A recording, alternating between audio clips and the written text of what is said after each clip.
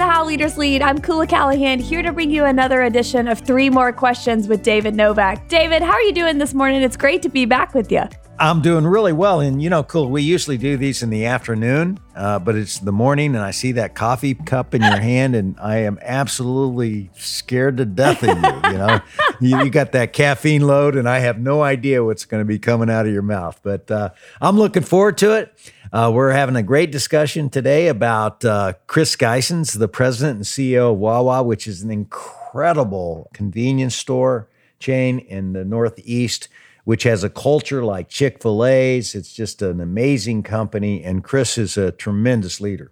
The Wawas across the country really have become an integral part of the communities where they exist. And Chris has done an excellent job building a team and a culture that really values that. And I'm excited to dive into our questions for today. So I've got my coffee ready, David, and I'm about to fire away. That's great. And, before you do, you're right about Wawa being a part of the community.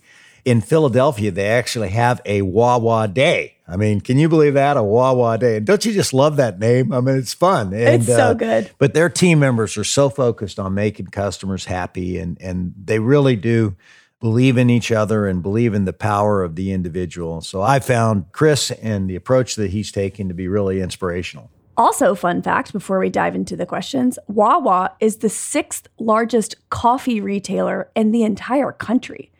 And they're pretty much only in the Northeast, and they just recently expanded to Florida. But if you think about being the 6th largest coffee retailer, I mean, they're competing with Dunkin' Donuts, with Starbucks, with all of these gigantic global chains. And so his commitment to people first really is paying off. Yeah. And, by the way, it's great to be the 6th largest coffee retailer because there's nothing more profitable than coffee. And that means they're making a lot of money as they're selling a lot of coffee. And they are famous for their hoagie, which was actually featured on Saturday Night Live. So this is a big-time company that's making it happen, and they're expanding now across the country, and they're taking their time doing it, but that's just the way how they do things there. That is how they do things, but let's Wawa right into the first question of today's episode. That's a bad one. Let's go. All right, question number 1. Wawa, like we said, is really known for their strong culture. And there's a saying that drives their culture, and it's this: friends and neighbors serving friends and neighbors. And Chris says that this concept is more than just a saying. It actually gives Wawa employees a sense of higher purpose and calling. David, how can other leaders instill this idea of higher purpose and calling into their culture? I think it first comes down to just having a deep down belief that everyone counts, and that there's no one in your organization that wants to really be part of something mediocre. People like to be a part of something that's bigger than themselves. And I think the great organizations figure out what that is and then articulate it in a very, very simple way. When we founded Yum Brands, we had a very simple passion, and it was to put a yum on our customers' faces all around the world. We just wanted to make people happy with the food that we served and the way how we did it. And we talked about the importance of that and really drove that home. And as we had more and more success, we continued to build on that. And then we said, hey, we can make a bigger difference in the world. And we wanted to be the defining global company that feeds the world.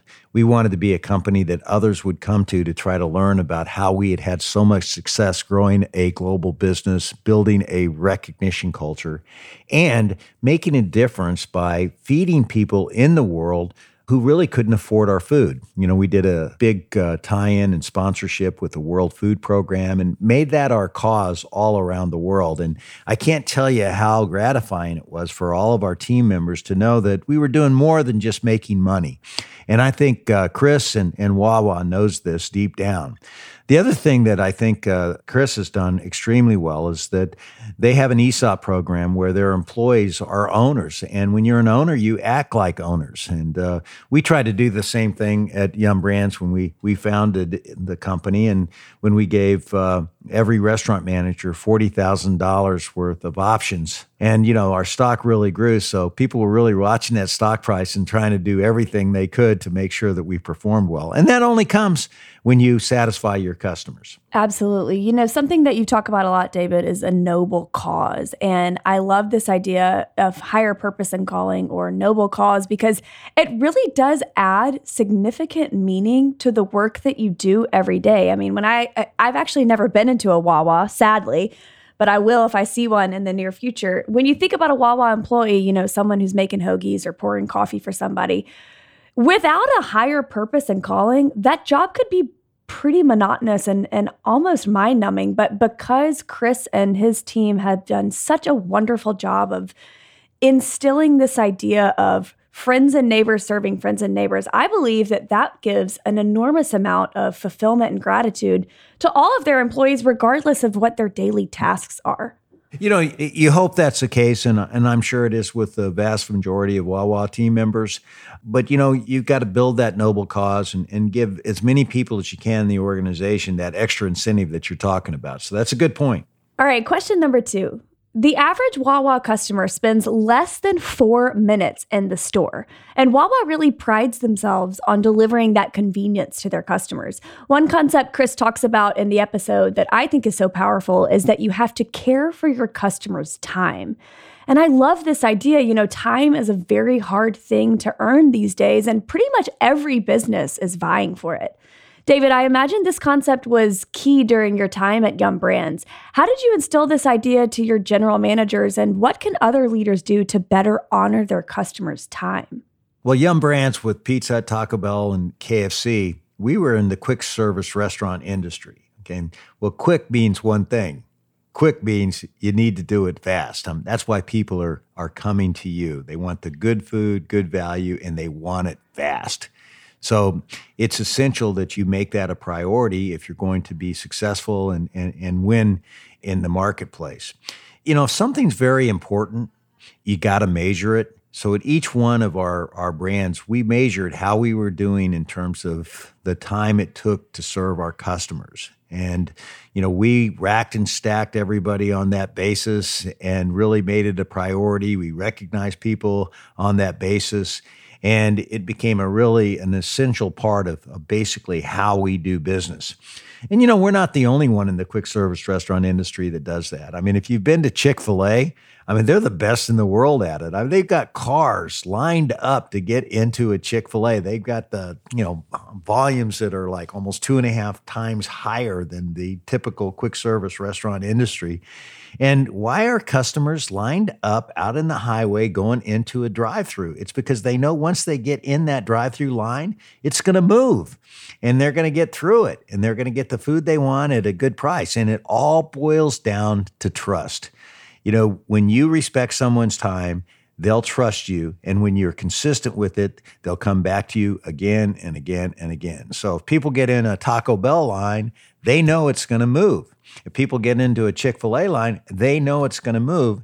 And that pays off in terms of customer satisfaction, sales, and ultimately profitability. Gosh, that's so good. They know it's going to move. I love it. And, for people who have businesses who aren't in the quick service food industry, this concept still applies. If you are creating video content or podcasts like this, you've got to understand that time is really hard to earn. So if you're putting out content or products that take up a lot of time and don't add a lot of value, you're going to end up losing trust with customers. That's why we keep these episodes as short as we can, but pack it with value, because we know that people are on the move and they don't have a ton of time. So we want to be really cognizant of what we say and how we deliver value and the time it takes to get there.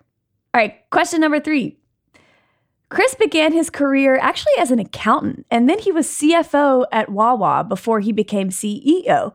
In the episode, I love when you ask him about making that transition. Now, David, you were a marketing guy before you co-founded Yum Brands and became CEO.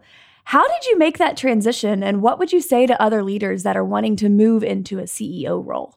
Well, you're right, Koula. I came up the marketing route and I wanted to become a general manager. And, frankly, I didn't have the goal of being a CEO. I wanted to be a PepsiCo division president. We had 5 divisions: Pizza Hut, Taco Bell, KFC, Frito-Lay, and Pepsi. And I didn't care which division I would ultimately become president of. I just wanted to be one. And I realized that I had to be more than a marketing person. I realized that I had to demonstrate to the powers that be at PepsiCo that I could make money, that I could manage people on the front line, that I could get into the nitty-gritty of being a general manager and being able to direct all the functions. So one of the things that I did was go to my boss when I was the head of marketing and sales for PepsiCo and basically beg for the opportunity to be the chief operating officer, because that job would really broaden me and show people that I had the chance to be a general manager. And then I think when you become a CEO, really what you have in the organization is you have the ultimate general manager role. And you're not going to be great at every function, but what you have to do is have enough know-how in every function that you can provide good coaching and ask good questions and really help everybody achieve their maximum potential for themselves and also for the business. So you really need to make sure that you know each function well enough to add that value. I always tell people that you're never going to be, if you're a marketing person, you're never going to be as good as a CFO or a chief information officer. You're going to need people that know those functions and know it obviously better than you. And you need to know yourself well enough to make sure that you fill your gaps. So I always made sure that I was surrounded by, a great chief financial officer, because that was an area that was not my background. I always had great CFOs, and they did a fantastic job for me, and it's one of the reasons why our company was so successful. I always also had a great chief legal officer, because that's obviously something that I wasn't trained in, and they would, literally, help me work through a myriad of problems that would occur in the day-to-day business of running a multinational company. And, I would always try to seek out the people that could help me learn in areas that I didn't know as much of. Like, for example, I think I've talked in the past about how I used to meet with Warren Buffett every year, and he taught me a lot about how to work with the investment community and a lot more. So, I think that's how you transition into that role. And then as a CEO, the work is never done. You're constantly looking for learning that's going to make you and your company better.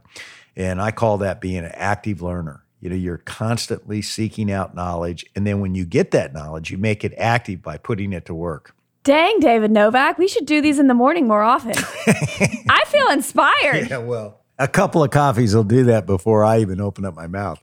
I feel led to go call my mentor and say, teach me everything you know about finances, because like you, I do not have that background either, but it really is such great advice to become an active learner and do everything you can to surround yourself with people that are experts in their field.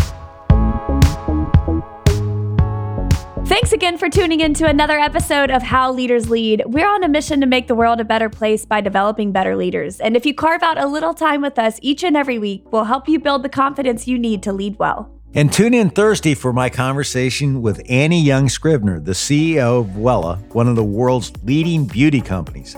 And isn't that kind of fun? We've gone from Wawa to Wella.